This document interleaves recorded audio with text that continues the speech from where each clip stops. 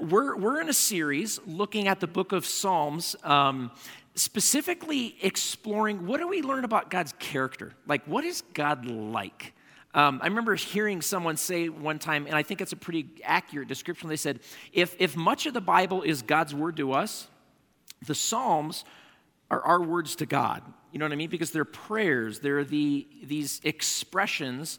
There's about 150 of them. It's the longest book in the Bible. If you were to kind of take your Bible, physical Bible, and like open it right in the center, you'd probably fall right into the book of Psalms. And what's fascinating is there's all different kinds. I want to show you a diagram. It'll be up on the screen here. This is all 150 Psalms. Each one's represented by a little bubble. And the size of the Psalm is the size of the bubble. So do you see which one the longest one is there? Psalm 119, you ever read that sucker? That'd take you like 10 minutes to get through. It is long, right? And they're categorized, as you can see, by genre, corresponding to the color. And genre is just sort of like out of what was going on in the person's life when they wrote it. So like starting at about 11 o'clock and going kind of counterclockwise, there are psalms of praise in there. There are psalms of trust. There are hymns, thanksgiving psalms, wisdom psalms. There are psalms that are for the royal court. And then notice the largest section of psalms. And this might be interesting. Lament psalms makes up the vast majority of all the different categories. And what I would suggest is this image right here, this is a diagram of the spiritual life of Israel. Interesting. I wonder if we put up a diagram of the history of your spiritual life on the screen, what would it look like? Would it have this proportion of lament psalms? This morning we're going to look at Psalm 13. It's one of the little blue ones. It's written by King David. Let me show you a diagram. These are all the psalms attributed to King David, a man after God's own heart. Look what they're dominated by. Interesting. David's life, man after God's own heart, his spiritual life, it's dominated by, at least the recorded ones, lament. That's fascinating thought. What exactly does that mean, and does that involve, and what's the application for us? Now, you might even be thinking, well, I don't even know what lament means. I mean, it sounds like a churchy word. Well, that's okay. That's what we'll talk about. Let me explain why lament comes up in our lives. If you're following along in the outline, point number one is we live somewhere between our theology and our biography. What do I mean by that? Well, let me express something some friends of mine would say. My theology right here says God's good, and he loves me, and he has my best interests in mind. My biography is that I struggle with mental health issues, and I've asked God to help me with it, and I don't know if it'll ever change, and I kind of struggle, and sometimes I feel kind of abandoned by God. My theology, another one of my friends would say, my theology is that God's good, and he loves me, he has my best interests in mind. But we've struggled with fertility issues for years and prayed about it, and I don't know if that'll ever change. Another friend of mine would say, my theology is that God's good, he loves me, he has my best interests in mind, and yet I struggle with unwanted same-sex attraction. And I wonder if God will ever do anything about it. And sometimes I feel so lonely in my faith because I don't even know if I can talk to people about it. Do you feel the tension? It's that tension between my theology and my biography, out of which lament psalms come in our lives. The lament psalms of the writers of Scripture, it's out of that tension that they're writing this vast majority of those blue bubbles, all of these songs of lament to God. And so the question is, what do I do with the feelings that come in the tension? I wonder if you feel that. I don't know what feelings you have. Anger? Sadness, depression, I'm not sure what title you would give it. But the question is, what do we do with those feelings, right? And I think there are two common responses. One is we just kind of suppress them. We push them down. If I'm honest, that's kind of my tendency. Or we can give them the driver's seat in our lives. And we know what that looks like, right? This one eats us up from within. This one just spreads chaos to the relationships around us in our lives. And I want to suggest to you that, this is point 2 in the outline, In the Bible, God gives us a third way. I like third ways. Of dealing with our emotions when we're in that place of tension between our theology and our biography. And that third way is biblical lament. Walter Brueggemann, he's an Old Testament theologian. He's written a lot of commentaries on the book of Psalms, spent much of his life studying the book of Psalms. And he says all of those 150 little bubbles, they're typically written out of one of three places in life. Either a place of what he calls Psalms of orientation, Psalms of disorientation, and Psalms of new orientation. And you can probably kind of get a feeling for what that is, right? Psalms of orientation are like, man, life's good. It's clicking along. Life is working. Psalms of disorientation are like, the train has gone off the tracks. And what is going on? And this stinks, and I do not like this. Psalms of new orientation are like, somehow something's changed. God's come through. Maybe the circumstances have changed. Something's happened, but I have sort of a new orientation on life. Lament psalms are sung out of and prayed out of this stage of life, a place of disorientation. Life feels so chaotic and disorienting. And the function of a lament psalm is to hold up a problem to God and go, look, do not like this. This stinks. Want you to fix it. Not happy with how things are right now. And so there are typically three parts to a lament psalm. There's a complaining part, and that's all it is just complaining. And it's like a lot of it. And then there's a request part. And then typically, not always, there's a place where the psalmist goes, I still trust you.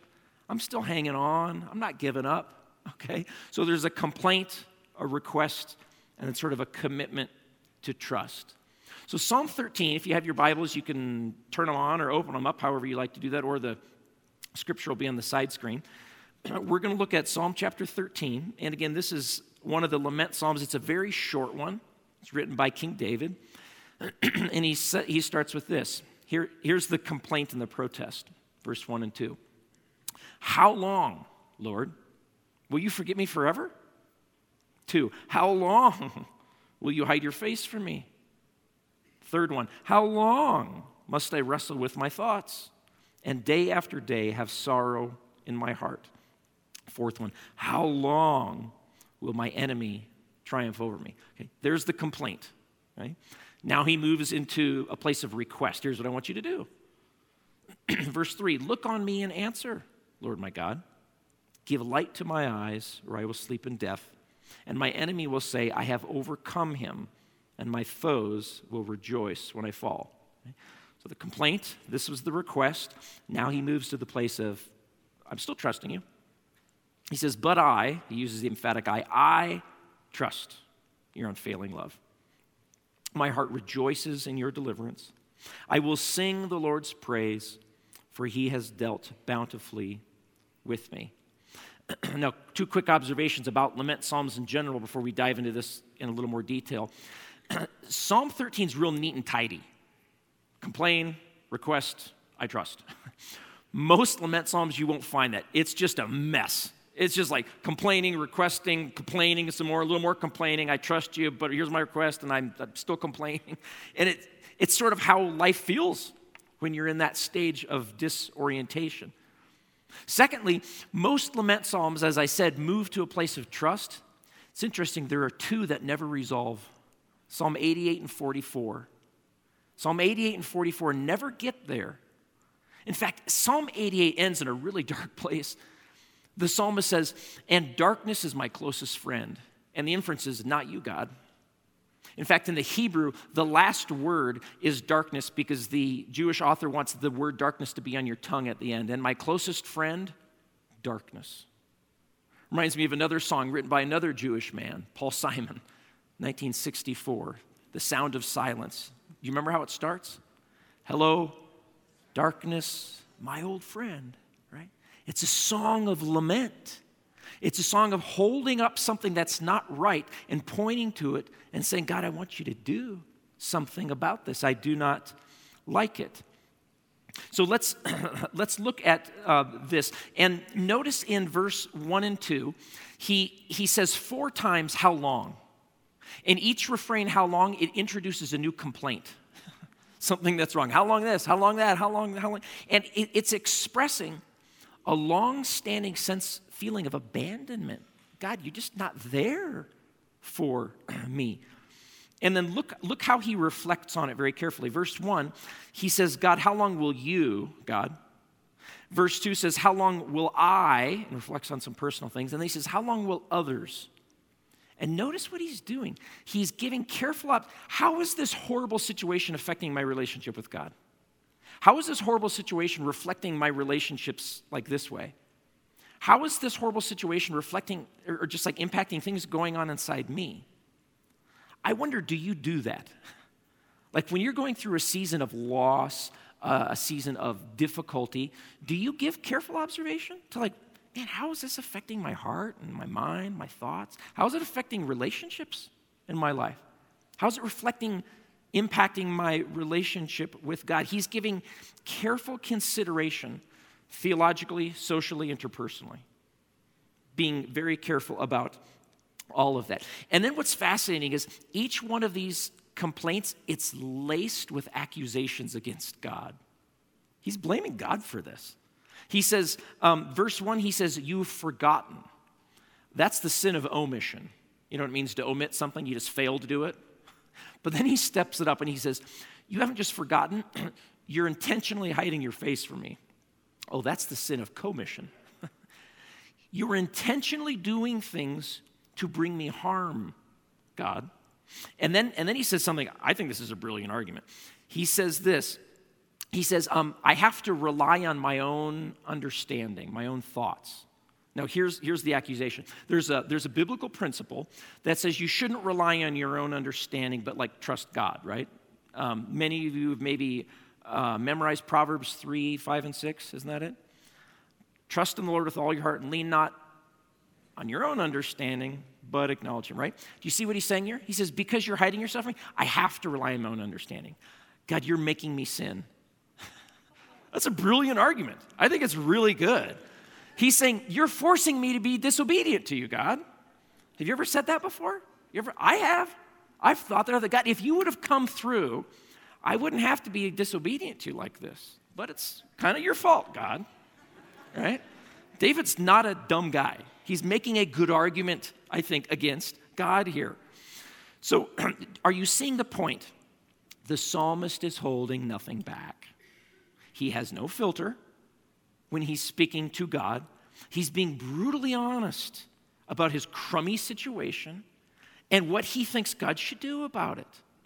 There's no filter here. Again, see, what's fascinating to me is if you go back and read any of these lament psalms, do you know where the authors spend the majority of their time? It's not in trusting and it's not in requesting, it's in complaining. I mean, like the request part is usually this long. Usually the complaint part is like this long. And it's carefully observed. That's why I keep saying that. And my question is, why does God include that in the Bible?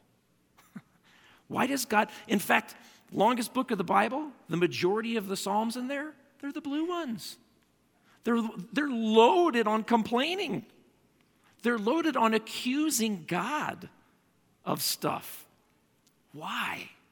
Why would God say, I want that in my book? That's an interesting thought. I think here's at least one reason why. Number 3 in your outline, the power of biblical lament or lament psalms is at least partially in their ability to create a small but very critical space between you and your situation. What do I mean by that? Well, think about this.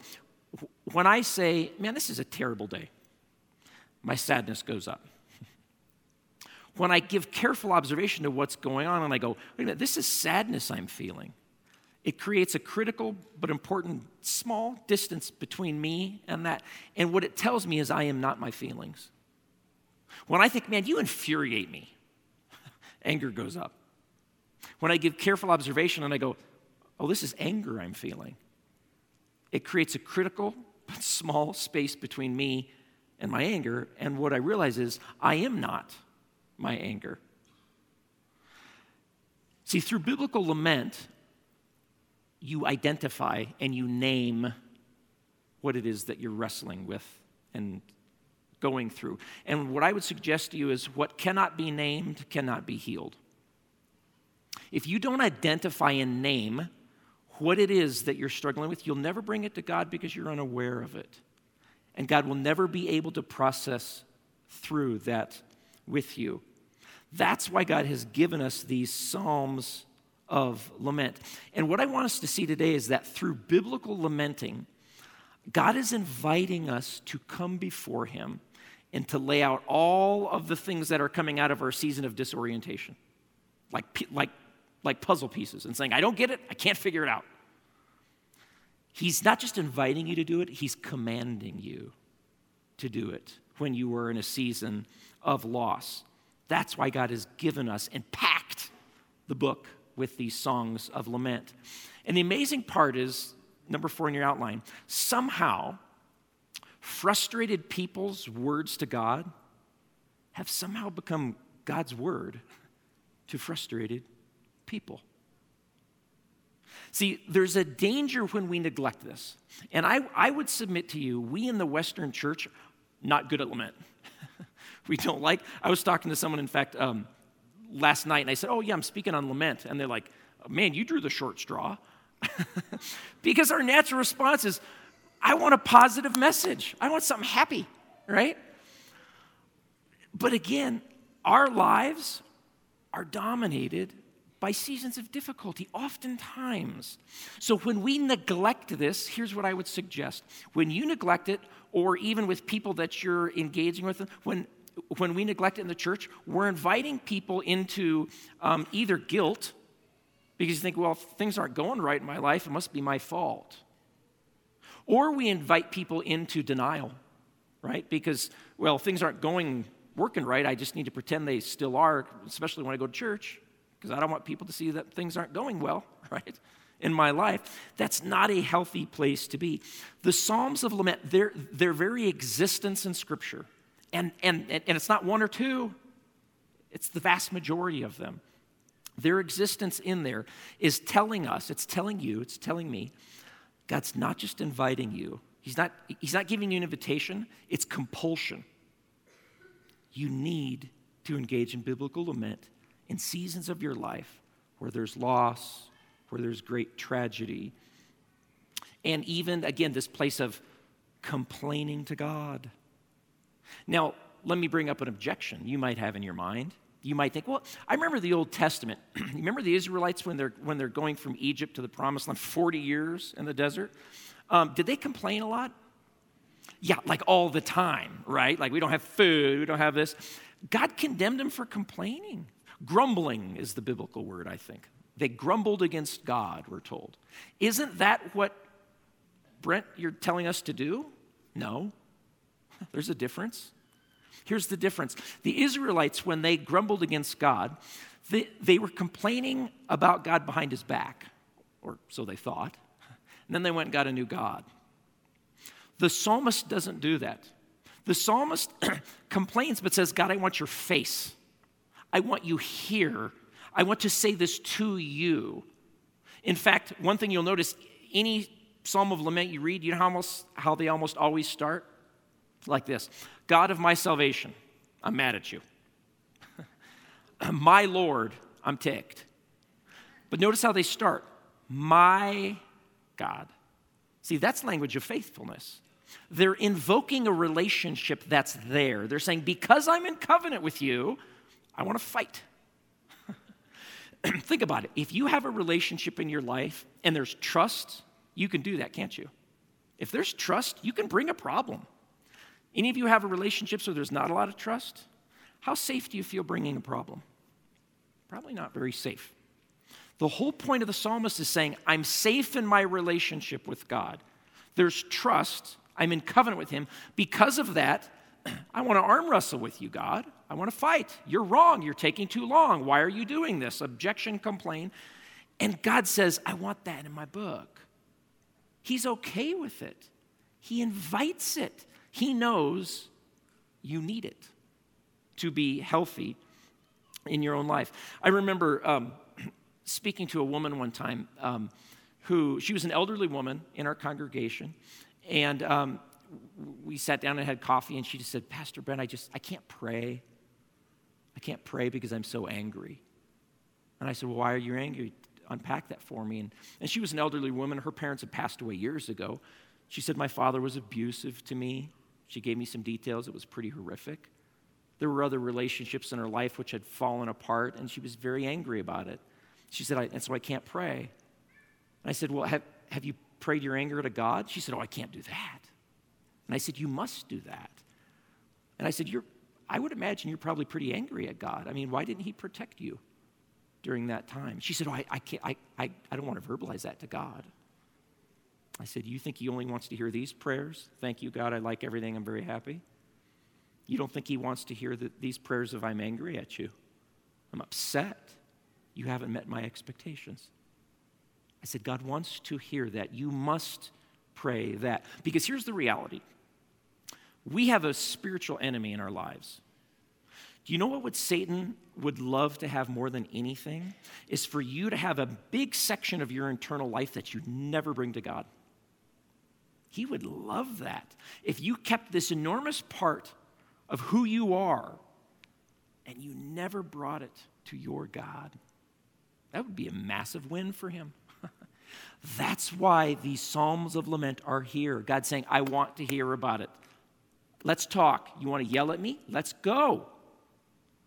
Engage with me. One of my favorite authors, C.S. Lewis, he wrote a book called A Grief Observed. It really wasn't a book. It was more just almost his diary. And it was written out of a time of lament. Here was sort of his story. He lived much of his life as a bachelor. He was in a place of good orientation. He had great friends. He met a woman named Joy Davidman, fell in love later in life, got married. He was in a place of, I would say, new orientation. She got cancer. And he prayed for her to get better, and he was in a place of disorientation. And she went into remission. He was in a place of new orientation. Life is good. But then it came back, and she died. And he was in a place of deep disorientation. And he wrote A Grief Observed out of that tension, out of this place of deep disorientation. In fact, when he first wrote it and someone wanted to publish it, he wanted to publish it under a false name, a pseudonym, because he thought people are going to think I've lost my mind and I've certainly lost my faith. They're going to think based on what I said to God at times. These are some of his words. He writes this, what if the truth is God always vivisects? I didn't know what that word meant. I had to look it up. It means to dissect something while it's still alive. Enjoying bringing harm. He says, what if God always vivisects? And then the very next line, he said, I wrote that last night. It was a yell rather than a thought.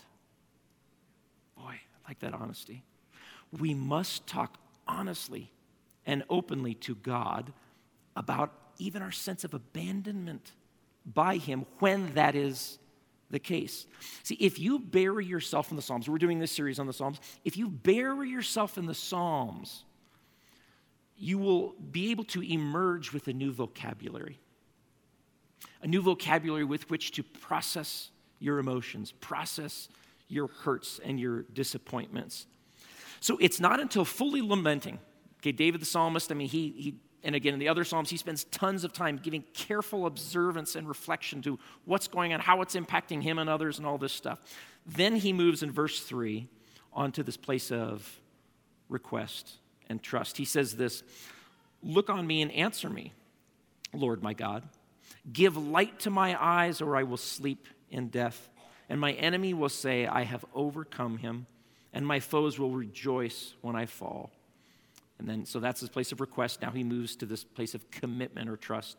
But I trust in your unfailing love. My heart rejoices in your deliverance. I will sing the Lord's praise, for he has dealt bountifully with me. Point 5, I would suggest that we can only praise God, we can only move to the place of thanksgiving once we are willing to trust him with our laments. See, there's a connection between biblical lament and thanksgiving, or biblical lament and praise. They grow in the same soil, and one can lead to the other, Lament can lead to thanksgiving and praise. First of all, because lament is a form of prayer. I would submit to you, if you're an atheist, you can never lament. Oh, you can scream things you're angry about into the dark void. Biblical lamenting is complaining to someone who can do something about it. C.S. Lewis realized this. C.S. Lewis lived much of his life as an atheist. The first part of his life, he was an atheist, and he says, I was deeply bothered as an atheist, just as a human being, I was deeply bothered by the evil and the injustice I saw in the world. I saw a lot of it, and I didn't like it. And then he says, but I didn't believe in God, and I was also very mad at God for not existing. Do you see what he's saying? I wanted to lament. The world's broken, and there's things that are just evil and so wrong, and I wanted to go to someone and complain about who could do something, but I didn't believe there was anyone there. So I couldn't lament in my life. Here's the point. Lament is an act of faith, not a lack of faith. When you're lamenting, and again, this is, I think, one of the great lies in the church. If you think when you're lamenting, it's somehow your faith is weak, no, that is a lie. That's when our faith becomes robust. That's why the authors of Psalms create the tension. That's why they spend so much time complaining and lamenting and observing and arguing, because here's the reality. If you neglect lament in your life, your faith will be there, but it'll be anemic. It'll be weak. Something will come and it'll destroy it. If you are willing to live in the tension, your faith will grow strong and robust. That's what the psalmists did in their lives. There's a story that I always love, and it sticks with me. There's a Orthodox Jewish man named Dennis Prager. You might have heard about him. He's an author, kind of cultural commentator. He had a radio program for, I think still does, for many years, and he tells the story of a Muslim woman who called into his radio program, and as an Orthodox Jew, she asked the question, why aren't you Muslim? And it was a very sincere question, he said, so I gave a very sincere answer. He said, I can give you an answer with the clarity in 2 words. And he says, you're part of the Muslim faith. It's called Islam. Islam in Arabic translated into English means submission. It means to submit to Allah. And he says, my people is called Israel. If you know the meaning of the name Israel, it means struggles with God or wrestles with God. Jacob received that name when he literally wrestled with the physical embodiment of God in the Old Testament. And he says, if you give me a system that says just shut up and submit, he says, I'm not interested. But if there's a God who says, let's wrestle, interesting. And I thought that was a brilliant observation. You guys, this is the only game in town with a God who says, you have problems with me? Let's go. Let's talk about it. You're upset with how I'm running things? Let's fight. Let's wrestle. That's unique. That's utterly unique. Point number 6. While lamentation may fill much of our sufferings, joy has the last word. Thank God. One author that I read this week, he had this great line. He was writing about lamenting, and he said lamentation, which is the process of biblical lamenting. He says lamentation is a journey towards God, not a final destination. I love that. Because if we had a diagram of your spiritual life and it's going to have a lot of those blue bubbles, there's going to be a lot of lamenting, appropriately so. That doesn't have the last word. Joy has the last word. Many commentators, when they read Psalm 13, I came across this week a lot, they ask this question, what happened in David's life between verses 4 and 5? What allowed him to make the turn? And we're not told. We don't know the circumstances of what exactly was going on in David's life. We could kind of guess and think about how God responds in biblical accounts when other people are lamenting. Remember 1 Samuel chapter 1, it's this woman Hannah. She's barren. She has no children. And she goes to the tabernacle and she's weeping and crying and lamenting, requesting. And God speaks to a prophet. And the prophet walks over and says, God sees you. He knows He knows the hurt. Maybe it was that. Maybe David went to tabernacle and was crying and God spoke through a prophet. I don't know. Maybe his circumstances changed. Maybe the people who were against him, I don't know, fell off a cliff. They're gone and his circumstances were completely changed. Maybe his circumstances didn't change at all, but God just showed up. It's like the book of Job. Remember that? Boy, talk about a lament. 40 chapters of lament. Yeah. And Job the whole time is like, I want my day in court. God, you show up. I want an answer. I want a why. Why am I going through this? Why am I having to deal with this? End of the book, God shows up. No answer. But God showed up. And somehow God's presence was like a balm. There's something about God's presence, about God just showing up. If you're a follower of Jesus, I promise you the most important thing you believe is that God showed up on a cross.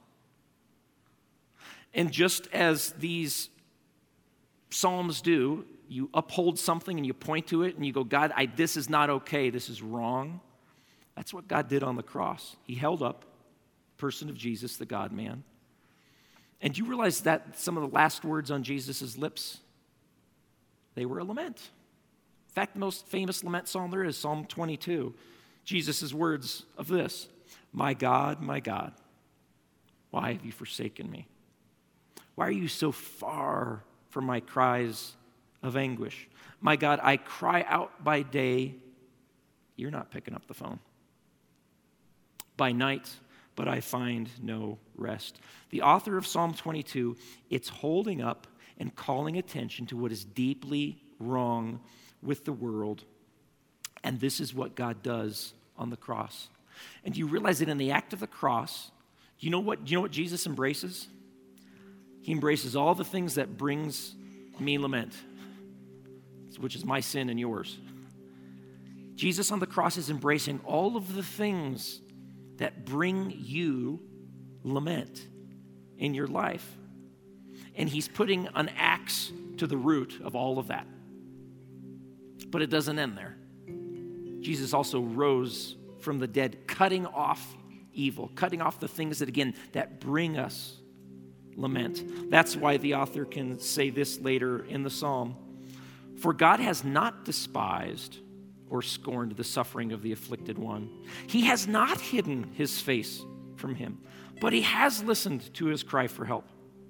All the ends of the earth will remember and turn to the Lord. All the families of the nations will bow down before him, for dominion belongs to him, and he rules over the nations. Future generations, that's us, will be told about the Lord. They will proclaim his righteousness, declaring to a people yet unborn, that's the people who are coming after us, he has done it. See, you and I, we're going to encounter diversity. We will. You will encounter tragedy. I will encounter tragedy in this life. But we have to realize adversity and tragedy, that's not our destiny. Adversity doesn't define us. Just like these Psalms move from suffering to glory, that's our path. We're going to go from suffering to glory because Jesus has already made that move. We're a people of destiny, and our destiny is glory. And if that's your anchor, that's why you can say, just like with the Apostle Paul in 2 Corinthians 4, he says, we're hard pressed on every side, lament. We're not crushed, hope. We're persecuted, lament. But we're not abandoned. He says we're struck down, not destroyed. We're perplexed, but not in despair, because we have hope, resurrection, new creation. We're a people of destiny, and our destiny's glory. Would you pray with me? Father, thank you that you have loaded up your scriptures, your words to us, with not just an invitation, but a compulsion to engage in biblical lament when seasons are disorienting to our lives. Thank you that you are a God who invites wrestling. Father, I pray for those here today who are maybe in that season. God, I stand alongside them, and with the language of biblical lament, I object. I say, this is not right.